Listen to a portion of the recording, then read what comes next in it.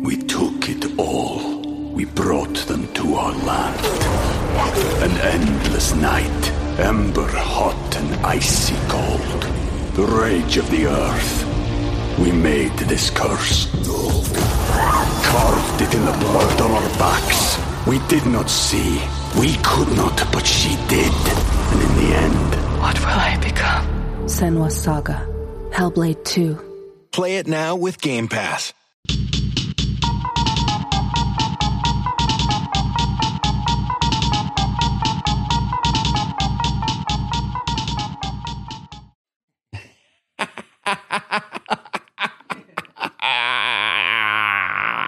All right, so we're going to do something different in this episode. We're going to talk about the death of the music business. Music in general, actually. Yeah, rest in peace, music. Oh, we should actually call the episode that. That's what my notes are called. That's actually great. Probably going to call it R.I.P. music. Yes. So most people listening to this probably assume writing for Rolling Stone magazine is something that you would get paid to do. Yes.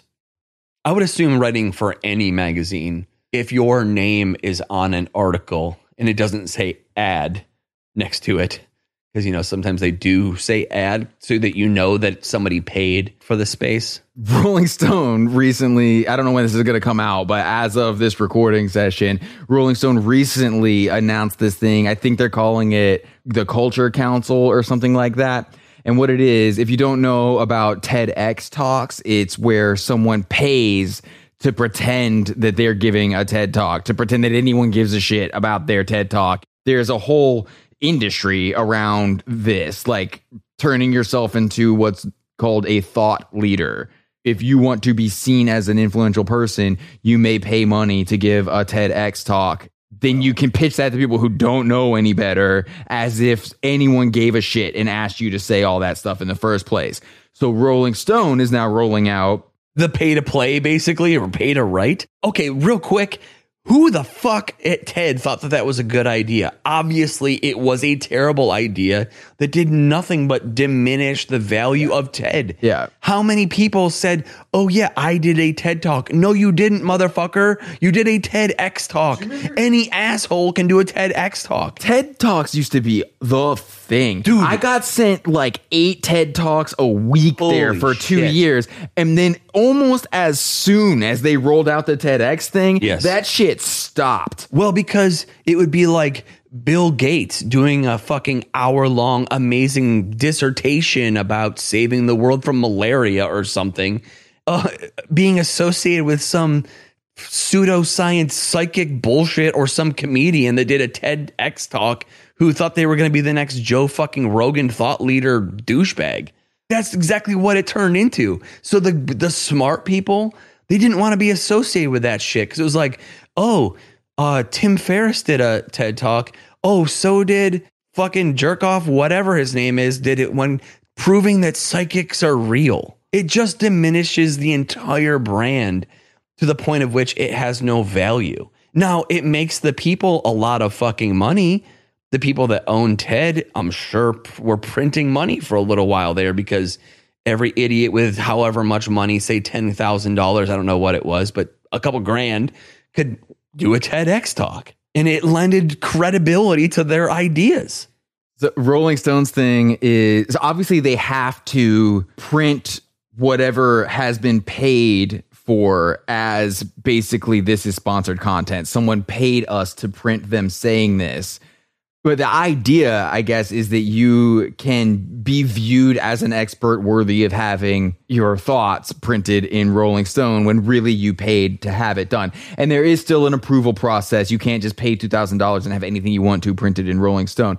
But what I would be curious to know is the price for buying like a full page ad in Rolling Stone. Because really, what is the difference? And if you have paid attention to the music industry at all for the history of it, especially when like record labels were kicking ass and taking names pre-Napster, a very common thing to do was take out full page ads in trades, like Billboard specifically. If you had a hit record, you would take out a full page ad just to flex nuts on everyone. Like, yeah. We did it. Fuck you.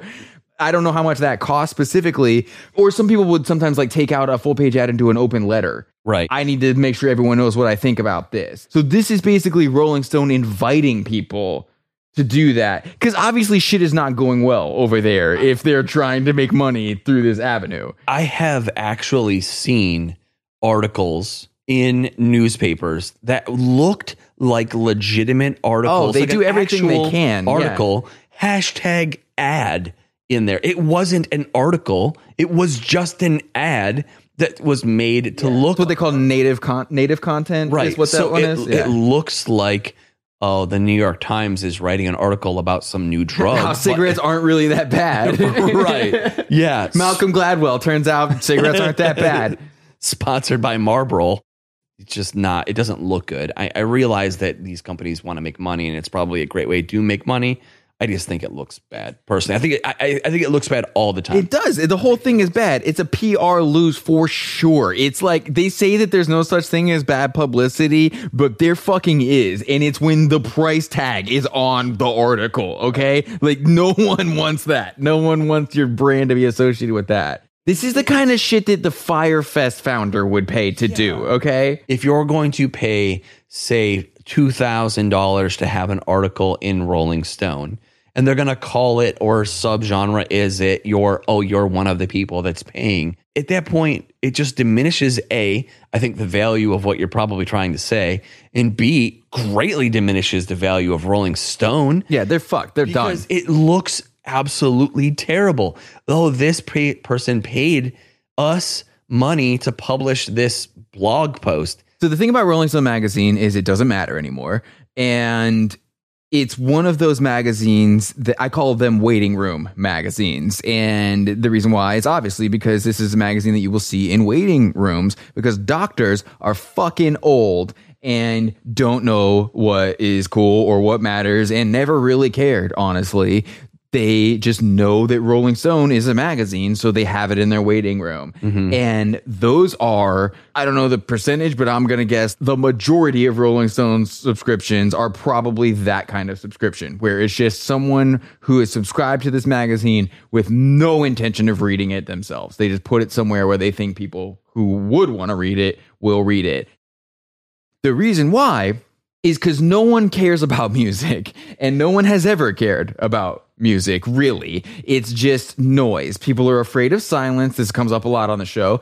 People care about music in the same way they care about the 10 books that are currently on the New York Times bestsellers list.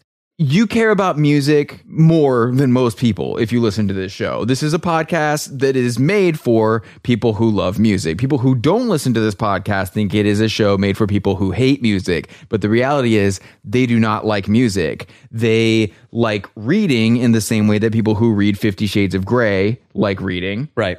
They like music in the same way as people who buy the Rolling Stone magazine's 500 greatest albums of all time. It's actually kind of weird if you think about it in that way. Like if you ask somebody what the last book they read was, and they say like Tolstoy, or they say 50 Shades of Grey, there really is like just like a who's your favorite band question. It's exactly the exact same question, just about books and writing instead of music. Yeah, if someone says Graham Greene, that is a person who reads books. Right. If someone says Dan Brown, right. That's the wrong color. That's someone who wants to be entertained. It's kind of fucked up. That is actually how we as people oftentimes categorize people, though. We definitely judge people based on their musical taste. We definitely judge people about books, about their favorite movies, all of these things. This is how everyone is. Everyone is constantly judging other people based on their taste in art. It's not even so much the taste in art is what it says about you. If your favorite writer is like Stephen King, you don't care about good writing. Right. He writes books like a 13-year-old boy. Mm-hmm. But when most people think of Rolling Stone magazine, it is like the pinnacle of music magazines. Yeah, because most people are stupid. I don't know of a bigger... Actually, if you go to the grocery store right now, I would say there's a good chance that it may be the only music magazine on the entire rack, unless you're going to Borders, or I don't even know what fucking bookstores exist anymore. But it's one of the 5 music magazines that right. we have for sure. But I don't think that people are actually buying copies from it. I think that's why they redid their 500 greatest albums of all time list. It wasn't like we need to update it to make sure it's accurate. It's because they know that special edition is going to sell 50 times as many units as any single issue. I am not going to do this because I don't care, but how often does that list even fucking change? Or how much does it change? 500 albums? Like, what do they do? Like, every now and then tweak it and add 1 or 2 and take away 1 or 2? I think they're done, man. So, but unless what else we're about to get into really happens, and then maybe that'll be the thing that saves Rolling Stone for what reasons that will become obvious as you listen. So one of the recurring themes of this show is how the vast majority of people don't actually give a fuck about music and never really have. And that is why this show makes most people fucking furious, because they never have and never will spend 8 hours flipping through the racks in a record store because they just don't give that much of a shit. What they want is someone like Rolling Stone to tell them what the 500 greatest albums of all time are, so they can spend the rest of their lives calling the Beatles the most important musical geniuses who ever lived, and they can feel good about how cultured they are and talk to their rich friends at dinner and say things that feel educated on a subject that they really have no clue what they're talking about. They're just repeating what they believe is the accepted truth, right? This show makes those people mad because if we're right and all these bands suck, they're suckers who got lied to. But even more important than that, it means they would now have to invest their precious time into learning more about music if they still want to feel like they know what they're talking about.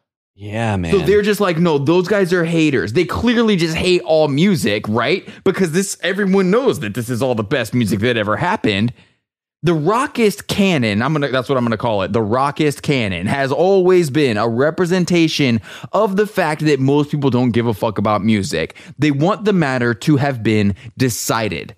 This was the best music ever. Nobody needs to think about it anymore. New music is only good in as much as it can be seen as a reminder or extension of the rockist canon. Now, maybe some of you listening to this want to live in a world where everyone agrees the best music to ever happen has already happened. My position is fuck you. I like having things to look forward to in life.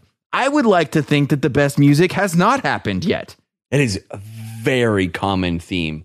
I would say especially among ultra fans of any band that we've ever covered and or ever will cover.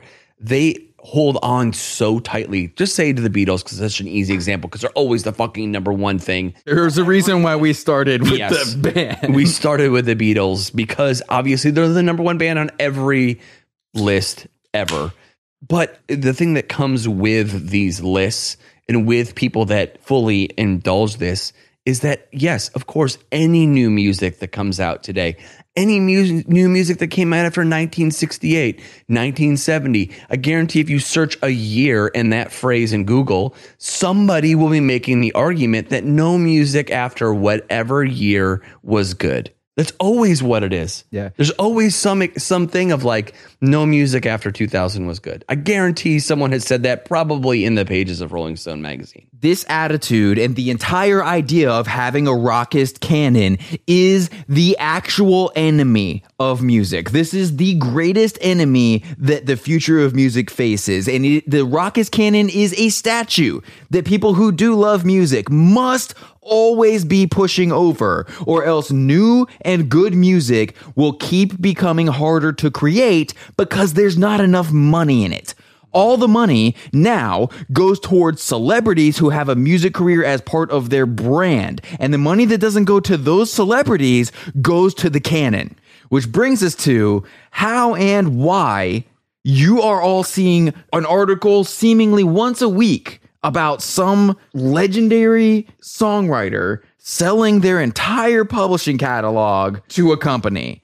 The biggest company that's doing this right now is called Hipgnosis Songs Fund. But also anyone will buy it now. Like Universal will buy your whole catalog, et cetera, et cetera. But Hipgnosis is the one that really kicked this off because, well, first of all, I never saw or heard of this company until this past year. Apparently that's because they were only founded in 2018.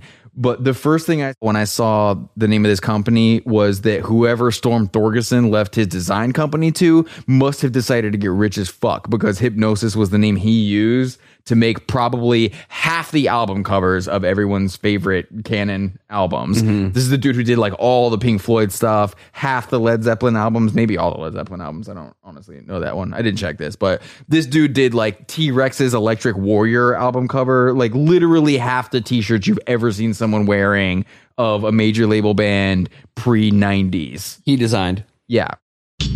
Now that we've sold a bunch of shirts, maybe people will start responding to them wearing our shirt. We get tagged in posts all the time, I see. Yeah, if you get a shirt At yfbspod.com. I want to hear the stories. Oh, I definitely want to hear some stories. I bet it's a lot of people laughing at the shirt. I bet when you're walking around in a shirt that says your favorite band sucks on it, you get a lot of people who aren't dumb as fuck going, that shirt's funny. I hope. It's a great conversation starter or ender. If you're a single person and you're someone that goes on dates, you should buy a shirt and wear it on a date. It's a great litmus test. Figure out right away, oh, this person I'm going on this date with, his favorite band is Weezer. Text your friend, hey, can you call me in a minute and tell me that you really need my help? Get the fuck out of there. Yeah.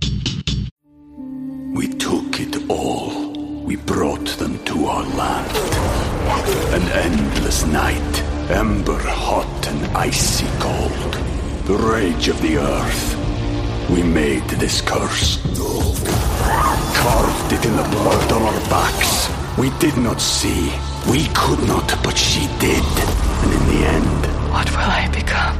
Senua's Saga. Hellblade 2. Play it now with Game Pass.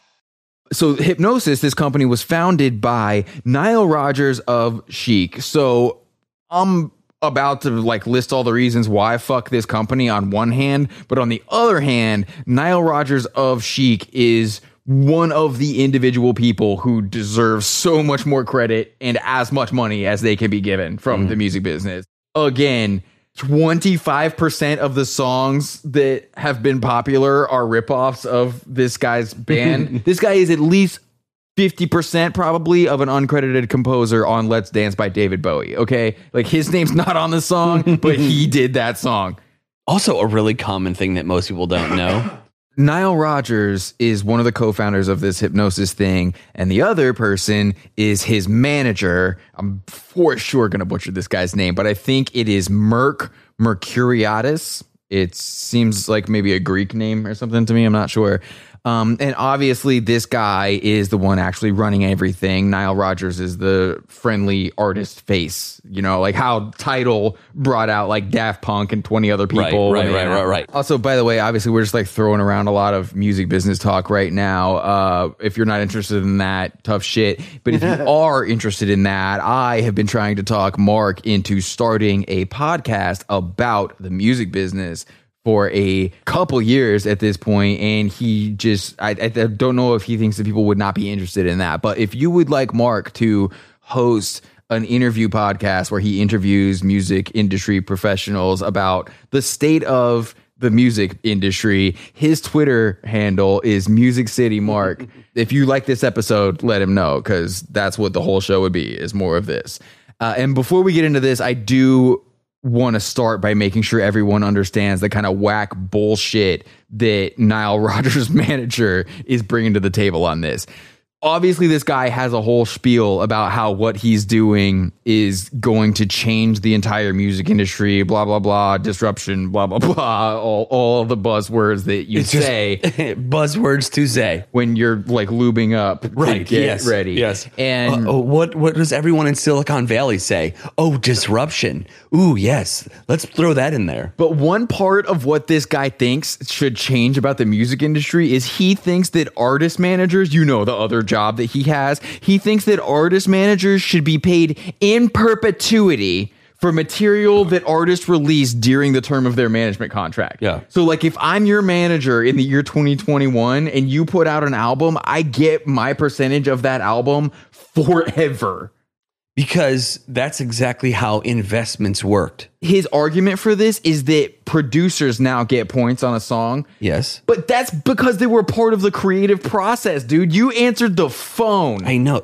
You did it. Now, if you did something creative in the actual creation of the songs. Sure. If you become the producer, right. if you become a songwriter. Sure. But sending emails and answering the phone, no, that's your fucking job. And that's what you get paid to do. You get paid. Most managers make a ridiculous amount of money. Whoa. Way more oftentimes than the bands themselves. Sometimes. When they take 15% of the gross income, sometimes bands actually make less than their manager. Personally, I think it's hilarious that managers still get to sign deals for a percentage. Like, I'm probably never going to have a manager because you know what I'm going to have? A personal assistant who gets paid a flat salary. Yeah. Especially now. Why would you do that? Why would you not just hire someone and pay them a salary? Yeah. Because it's what's done. Seriously, I know that we have some major label recording artists listening to this. You have all of the negotiating and bargaining power in this situation. Let's be honest here. At the end of the day, half the time a manager is just a fucking glorified personal assistant. Secretary. That's who they are half the time. You have lawyers. Lawyers get paid points because they actually can make or break your entire fucking career. Yeah. Period.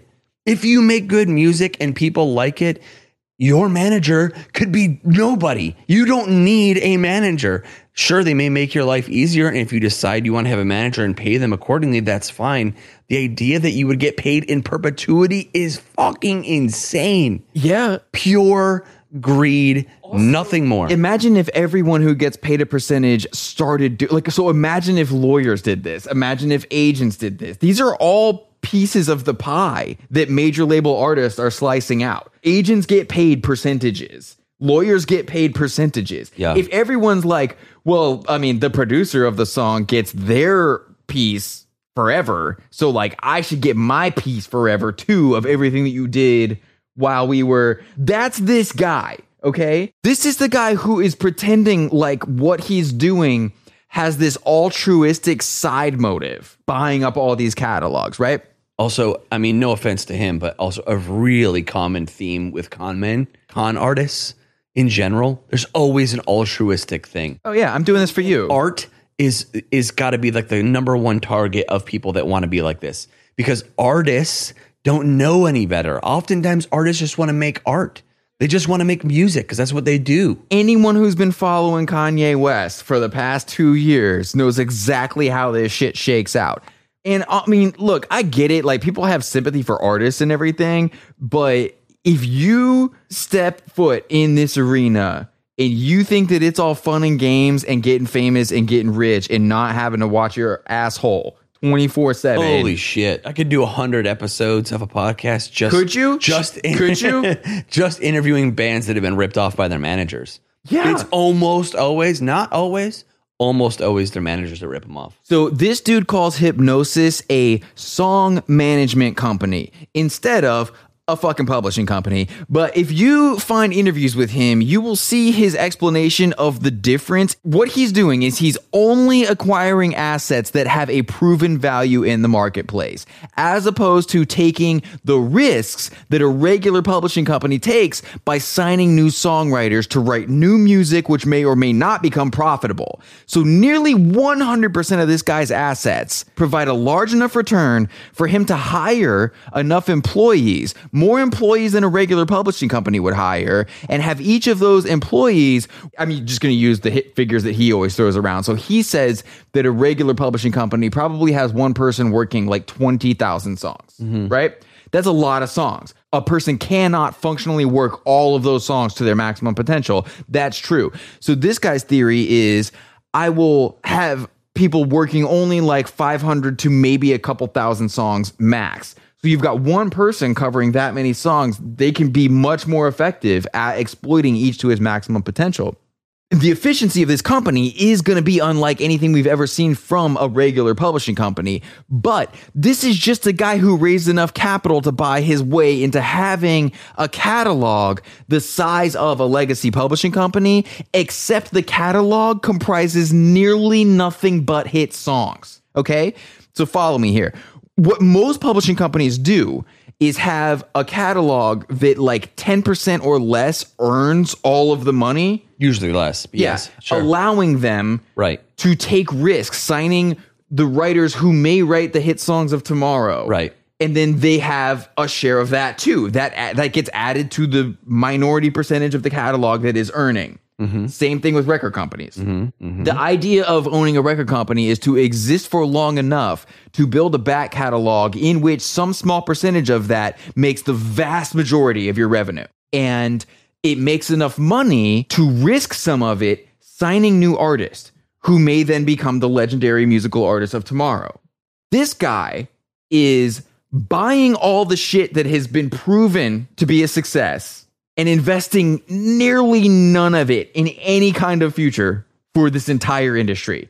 This dude is strip mining music. He's not the only one, but he's the most blatant and obvious one about it. Yeah, I feel like I made a note in here. It was like BlackRock or one of these mega investment, like institutional investment companies, which, you know, a company like BlackRock, if that's who it was, they are an investment company. They care about money. That's totally fine. That's what they do. But they partner with somebody like this who basically, I think, pretties up the whole thing, right? He's the one that adds like legitimacy to what they're doing. This guy has been an artist manager for his whole life. He managed Axl Rose or Guns N' Roses in the Chinese Democracy era. He managed Morrissey. He managed Beyonce. He managed Iron Maiden back in the day. This guy has legitimacy, relationships that he is leveraging the fuck out of. If a suit, we'll just call them a suit from BlackRock or an investment firm worth billions of dollars, has tens of billions of people's money to invest and make more money, goes and sits down with Stevie Nicks or Fleetwood Mac or the infinite list of other bands that they've done this with, it doesn't go anywhere. Neil Young. This guy acquired Bob Dylan. 50%. Bob Dylan went to Universal. Right. And this gets into a whole other side thing, is this guy is causing catalogs to be so overvalued that other publishing companies can't compete. So you should probably explain what a multiple is, like when someone's acquiring a business or something, even the concept of what a multiple is. Right. So if, like, we'll just say an artist like Fleetwood Mac, because it's easy. Fleetwood Mac makes, we'll just throw out a number, $1 million a year, which they make more. Yes. But $1 million a year, they would pay, say, 15 times, up to 20 times whatever they would make a year in a lump sum payment. So they would sit down with, say, and this is just purely just for the sake of math. Fleetwood Mac, we want to buy your catalog. We'll give you $20 million, which is what you would normally make over the course of 20 years of being an artist. And of course, for varying reasons, I would assume sometimes greed, sometimes to cover their tax bill, which I guess maybe some artists had some outstanding tax payments that they had to make, which is weird because you're still going to pay taxes on the lump sum. Well, the other thing is some people think that Biden is probably going to hike the capital gains. Right. Here, I mean, so you're talking about like a lot of money that you're going to get to keep by taking this ahead of a potential capital gain raise. I don't know. That's a whole separate topic. Paying taxes is an important part of, I mean, I get it. Nobody wants to pay taxes, but it's also an important part of being an American and having a business that you generate hundreds of millions of dollars in wealth. Like, sorry, but you got to pay taxes. We all do. So anyways, if I guess for some artists, somebody sits down with you and they have clout, they don't look like this suit. I guarantee you, if the investment banker sat down with these artists and said, "Oh, I'll give you $400 million," they'd be like, "Ah, fuck off, you fucking," you know what I mean? Like, but someone sits down with you, that you maybe or has a name, you actually take the meeting. And maybe when they convince you that giving up the rights to your music, which means you will have no control over it for the rest of your life, is worth whatever check that they're willing to write you. The other thing is the examples that you threw around were examples of the multiples that Hipgnosis is paying. Like upwards of 15 to 20 times the yearly revenue. But like what was standard before this guy started doing this was like 10.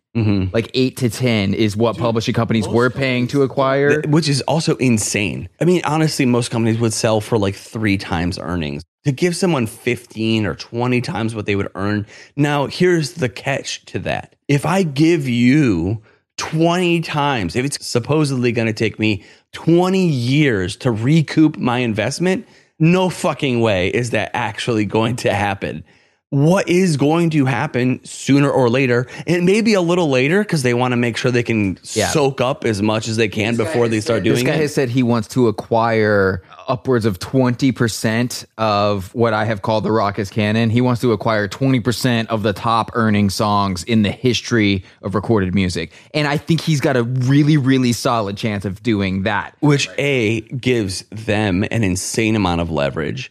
But also, McDonald's will pay, possibly forever, the existence of McDonald's, a shit ton of fucking money to have a Fleetwood Mac song in one of their commercials. Yeah. Any other commercial, your music will be bastardized to some extreme at which I would not be shocked in 5 years that some of these artists are crying on. I would be shocked if it was even that long. Some of these artists are going to be crying on social media within 2 years, decrying that they ever sold their catalogs for a mind-boggling amount of money. So what's going to happen is, like you just said, this guy is buying at a price that the idea is it would take you 20 years to earn this revenue. But what he's going to do is not wait the 20 years. Just to restate what you said, he is going to, the whole point of him assigning a smaller number of songs to a greater number of people to work is to make these songs start bringing in more money than they were before. And there's only one way to do that. It's not by going out and paying Rolling Stone magazine $2,000 to describe how great this song always was and how more people should listen to it. And then that's going to bring in more money. The only way to make these, and this guy's been very open about this, his plan is to work these songs and have them bring in more money than they did in previous years. There's only one way to do that. It's sync deals, licensing deals. What's funny is there are so many stories of artists being really upset that their music was used in a way that they didn't agree. It is one of the most common stories I've ever heard. It bums me out that my song was in that because they have no control. Well, now you're really not going to have any control. They are not going to wait 15 years to recoup their money. They are going to aggressively sell your music into every possible place it could be sold and squeeze every possible dime out of it, period. They just will. Well, this guy has said that right now, he's 90% focused on acquisition and 10% focused on working the catalog. But as soon as he hits that 20% acquisition that he has stated as his goal, he has said he's going to flip it. And it's going to be 10% focus on acquisition because he will already have more than enough to do whatever his real plan is. And then 90% working the catalog that he has acquired. Right. And this shit is going to get silly at that point. Just like any business, consolidation is bad for consumers. Yeah. Less choice is bad for consumers. More choice is good for consumers. Allowing companies and allowing people to consolidate ownership never ends well. A, for the creators, or B, for the consumer. It only works well for the investors. Also, this guy is super aware of all of the negative connotations that come from being called a publishing company. Anyone who's read more than 5 books about bands knows all the various ways that people get fucked on publishing. I mean, getting fucked on publishing is a cliche of the music industry. So he goes to such great lengths to say that this isn't a publishing company, it's a song management company. The one thing that I can see that is different about Hipgnosis, at least for now, is they're not affiliated with a record label, as are all 3 of the other major publishing companies who own this much of the rock canon. But just like they don't have to worry about trying to find tomorrow's hit songwriters, They don't have to worry about finding tomorrow's great artists either, because again, the whole value in being a record label is accumulating a catalog of profitable master recordings in order to fund the risk of signing new artists. And guess what? Hipgnosis is buying masters too. So this guy is literally just dropping in, taking everything that does make money in the music business, and then worrying about none of the high risk aspects that the future of this industry requires. He does not care. Why would he? Because none of these people actually believe that there is a future in music. Exactly. There is no future of music. That's exactly right. If a label is unable to fund new projects, it's just going to go away. And eventually, if only a handful of companies hold the keys to the kingdom, even for independent artists, even for new artists trying to do something, it's going to be infinitely harder. It is as if we are going back to the gatekeepers from the 70s, 80s, and 90s of record labels. Way worse than that, Only man. Now they're not going to sign new artists. Right. Yeah. There's no Napster that's going to come along, I guess, and level the playing field. There are a couple things that could happen. So what this all should be sounding like to anyone with a brain between their ears is simply this. The future of music is more fucked now than it has ever been. This guy is not investing in the canon in order to support a future for music. He is investing in the canon, and once he owns however much of it he's decided he needs to own, he is then going to dedicate all of his resources to reinforcing the canon as the only thing that ever mattered. Yeah. Like, if you're sick of seeing moronic movies based around Beatles songs, or like the idea, like, what if the Beatles didn't exist? That stupid ass concept for a movie, or even just like terrible biopics like Bohemian Rhapsody, the movie about Queen. If you don't like that shit, get ready for about 1,000 times more of that shit in your face all the time, because it's exactly the kind of thing this company's going to get behind. It's exactly the kind of phone calls that this guy's going to be making, trying to make these things happen. Because that's how you make these songs more profitable. That's how you keep the interest focused on the canon. Fuck all these bands. Like, I don't give a fuck how much you like a Black Sabbath album, a Led Zeppelin album. Is it worth no one making music anymore? Is it? Is calling that shit your favorite band? Is saying that shit is the best thing that's ever gonna happen? Realize the cost of it, because this is the fucking cost of it. Super interesting to see how all this goes, because I made a list. Now, this was just like quick Google search. This was not like a deep dive into all the stuff. Fleetwood Mac, Neil Young, Shakira, John Lennon, Dire Straits, Bob Marley, Timbaland, Whitney Houston, Ray Charles, Tom DeLonge, Barry Manilow, Blondie, Richie Sambora, Skrillex, 50 Cent, Nelly, Imagine Dragons, The Killers, Stevie Nicks, separately than Fleetwood Mac. I mean, now these, to varying degrees, some sold portions of not their entire catalog. They sold pieces of their catalog. Some sold their entire catalog. Some sold their masters. Lil Wayne took $100 million paycheck. I'm just waiting for him to announce that he just bought all Bitcoin with it or some shit. Because, okay, from just a strictly business standpoint, it is as if you have acquired 10,000 shares of Coca-Cola in your life, and you possibly have, say, 3 children. Rather than giving them each separate shares of Coca-Cola, which pays, say, $10,000 a quarter dividend, you decide to take it all in a lump sum and then pay off probably some tax debt or some debt you have, and then they get the rest. Just from a purely business standpoint, keep that shit. Yeah, it's going to take you 10 years to make $100 million probably on your music.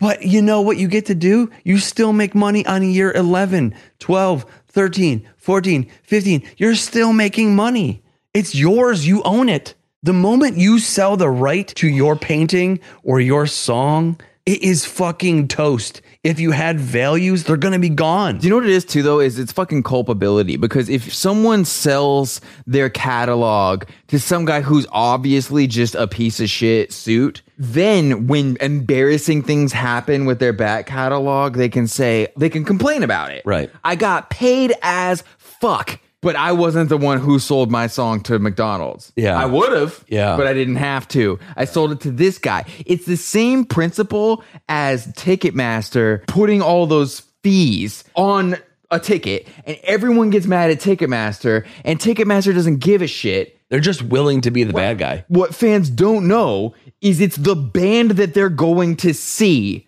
who is literally taking like maybe $2 or $3 from those extra fees. At least. Like in the deal, right, with the fucking ticketing agency. Yes. The band works out, add this much money on top of it. Sure. And that goes straight to us. Like, look into this. I'm not making this up. That's what I did. Yeah. You're telling, of course. I'm telling people listening, like, please go look into this if you just think I'm making up some bullshit. But what Ticketmaster is, they're fine with being the bad guy. And there are so many, like, record labels are also fine with being the bad guy in so many stories of the artists that they work with. They don't give a fuck if you think that they're nice. They don't fucking care. Business. Artists are just treating this guy like Ticketmaster, basically. They work with Ticketmaster, and then Ticketmaster gives them fees for it. They go to this guy, and they're like, all right, you give me all the money, and then you go do all the embarrassing shit that I would have had to do in order to make this money. Like, they're fucking complicit. Of course they are. It's just funny because the artists so often end up being the ones that look like shit. They just do. It's really weird how the human brain works sometimes. Now, granted, people have done a good job at shifting the blame to Ticketmaster only because Ticketmaster is willing to eat shit. They don't care. If they weren't willing to be the bad guy, they could so easily blow up every artist that charges, there's a $20 service fee per ticket. Just screenshot the contract and tweet it. Yeah. It turns out that Tool gets $18 of that $20 service fee. Go fuck yourself. You know what I mean? If Ticketmaster wasn't willing to be the bad guy, people would just see the reality, which is the band is just being money hungry and wanting to cash in as much as humanly possible. I don't know. All of this stuff doesn't really bode well for the future of music at all. And not only that, it doesn't bode well for your favorite bands. Also, wake up. Like, this is a fucking business. It is now. What's happening now is all of the, what are they called? Venture capitalists, hedge fund people on Wall Street, just companies who've never given a shit about music before. Like, I think JP Morgan has started buying catalogs after they saw what was happening here. Like, this is about to become Wall Street. So basically, as bad as the concept of the rock is canon, the best music that's ever happened already happened, as bad as that was, that whole attitude, it's about to get so much, like literally 1.29 billion times worse. Yeah. Because that's the valuation of this guy's company as of this recording. And as far as all the altruistic shit that this guy says, like, I guess I would believe that he gives a shit about the future of music the day that he acquires enough of the canon to pull it from Spotify and Apple and say he's not giving it back until the whole music business is restructured in favor of songwriters. Like, if he does that, I will retract this episode, but I just don't see that happening. All you have to know, this is the perfect way to end this episode, is all you have to know is one phrase in investment or in business: fiduciary responsibility. Yes. It is his legal responsibility, his fiduciary responsibility to make money, to take the investment money that he got and went and bought assets with, because that's what they are. It is his fiduciary responsibility to make money with said assets. He is required to do that. If you don't think he will do anything and everything in his power. This guy talks a big game. He's good. He's got talking points. I recommend don't go find one interview with him. Go find like 4 or 5 and look at how many times he's spitting out the same exact sentences. That is someone who has so practiced the face that they're going to present. All right. And one of the things that he says, he only deals directly with artists, songwriters, and producers. He says, I only buy from artists, songwriters, and producers. And in one of the interviews, someone's like, yeah, but you did acquire a whole publishing company.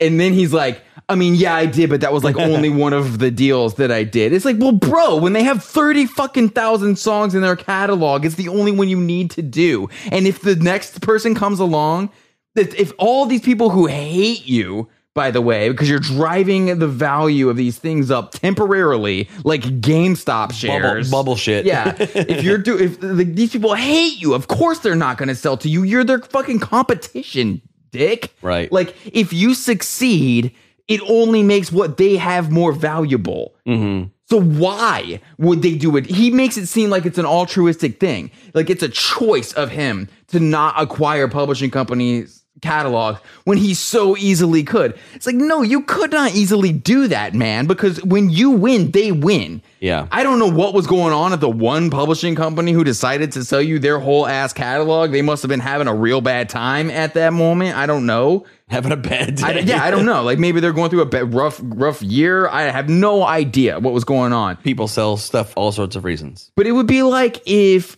I was one of 5 people who owned 1 million of something, and then someone else is over here like driving up the value of that thing, and then that person is like bragging about how they don't come to me to try to buy my thing. Well, why would you, asshole? Like, I'm gonna charge you so much more money than anyone else would, because I know exactly what you're doing, because I'm doing the same thing. Right. You know? Yeah. This is the same guy who's like, I mean, I'm not going to sell a Neil Young song to a hamburger commercial 10 years later. Yes. But like, you did that one time, though. He's like, well, that was one. Yeah. Well, okay, yes, there was one time. But the thing is it's never fucking one time. It is always one time that turns into 2 times. I know that people think, well, $100 million for Lil Wayne's Masters is so much money, $100 million. But I mean, even a newer band like Imagine Dragons was in the list of bands that sold portions of their catalog or whatever. Why? Yeah, you have so much time to sit back and see what's gonna. You're at the beginning of your career still. There's so much money to be made. I guess I'm just afraid that like they have the wrong people in their ears. I mean, I have a few reasons to suspect that Imagine Dragons guys might be a little dumb. I don't know. I don't know. The other thing is, one of the articles on this dude, I think it's the one that's on Medium. I don't remember who wrote it. There are like 10 or 12 representatives of other publishing companies who wouldn't go on record, but who gave quotes on the guy. And it like none of it's good. Ask anyone who knows what they're talking about. And this is the worst thing happening right now. Like if you like music, if you like new music specifically, if you want there to keep being more good new music, you need to be zeroed in on this shit. It matters. Like this is going to get ugly, and you need to know, you need to be aware, not like you have the power to stop it at all, but you do have a responsibility, I think, to be aware, educated, know what it is, call it out, talk about it to people, other people who care about music. Like this needs to be discussed, I think, in a way that I have not said. No one has said this shit that you and I are saying about this right now. I researched this. I looked into this.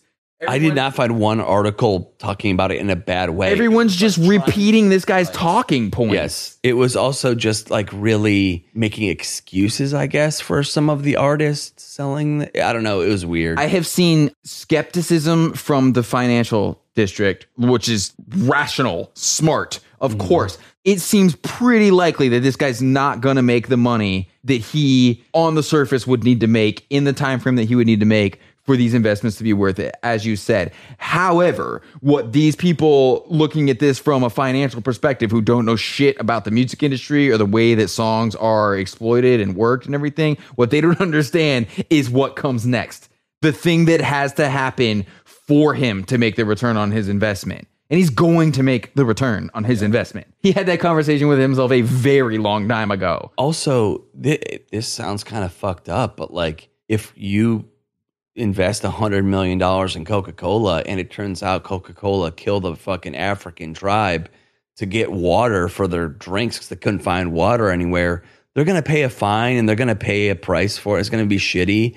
But in 5 years, people will forget and they'll move on. The Exxon Valdez oil spill didn't sink oil companies. They move on to the next thing. They refine it. There's always a way for them to continue on with their bullshit. That's one of the things this guy talks about too. He's like, there's nothing that can happen to devalue what I'm buying. I would love to talk to him about R. Kelly and see what he thinks about that. Like, Dude, have you seen R. Kelly's streaming numbers? I know, but there is diminished value, I think. I do think there's one thing that could fuck this guy up, and that is if he does try to flex against Spotify or Apple or whatever, all these companies who are in music now, because the state of the music industry is what it is now, not whatever it's going to be post this guy's success.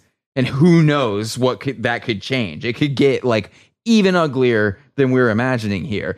If this guy tries to flex his 20% share of the rock is canon or whatever, pretty solid chances of the biggest companies in music right now, who are also trying to become the biggest companies in podcasting right now, that by that point they're like, fine, fuck it, you go do whatever you want to with your toys. We're just going to be podcast companies now. I mean, Spotify's Anchor thing, they're paying podcasters to use a product that all podcasts have had to pay for until now, which is hosting, and more specifically, hosting with dynamic ad stitching technology, which is A, not cheap, and B, usually comes with all sorts of restrictions as far as like who you can and can't work with around it. And I'm pretty sure Anchor's not doing that to people. Right. So like Spotify's probably about to end up hosting half of the podcasts that exist that are not already pulling in millions like Rogan is, and everyone who's signed whatever contracts they've already signed with wherever they've signed them. Yeah, the exclusivity deals that are going to be coming in the next 10 years. Oh, it's good. This is all about to get so clown shoes as fuck, man. People are going to be paying for like 20 different streaming services to try and find the artists that they like or some shit. I mean, fucking atrocious. TV now, like with people who cut cable, and now you're spending 8 monthly fees to watch all the things that you like to watch. I guess if we think of music like movies, it's just a weird comparison because Netflix makes The Queen's Gambit. They front the money, they develop it, they put it out. It's only available on Netflix. Like, you can't buy the DVD somewhere. There are still production companies in TV. So, like, I don't know specifically if Netflix did Queen's Gambit start to finish. But they bought the rights to it. Is that the world we're headed towards? Spotify or Apple? Dude, Spotify already got caught doing that. Spotify did fake bands and, like, padded playlists with it. That Music Business Worldwide website caught them doing it, I think. I just think it's going to be really not a great future for artists or for art, I guess, or connoisseurs of music. Unless it's just going to get worse. Unless we kick the legs out from underneath the concept of the rock canon. Like, fuck all this shit. New map. And there's a generation of kids or people coming up that are going to go, man, fuck the Beatles. I like this terribly dressed neon pink wearing guy that's doing crazy shit on his guitar. I think our download numbers prove that generation is coming up. Yes. Reject the canon. Reject the top 500 list. If your favorite band already happened, your favorite band sucks.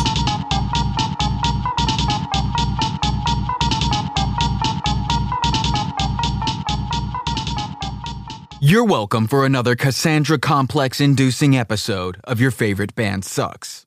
If you follow me on Twitter, you've seen me yelling about this hypnosis thing for a while. After we recorded this episode, one website finally wrote an article saying some of the things I've been saying. I think it was The Baffler or baffler.com, something like that.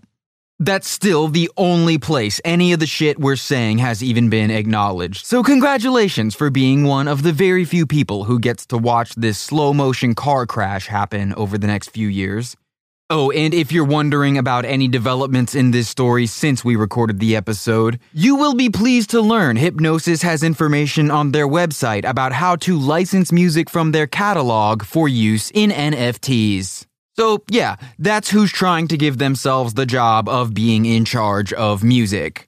Now that we're all on the same page about how important and necessary this podcast is, and how smart and correct you are for this being your favorite podcast, go ahead and send this episode to all your friends who pretend like they love music, tell them fuck you, and shame them into buying shirts and stickers from shop.yfbspod.com. All right, everyone on the Crybaby Squad who didn't even listen to the Justin Bieber episode or this one before complaining about it, will be happy to hear it's a return to business as usual with the next episode. We'll be back in a couple weeks to talk about how much Johnny Cash sucks.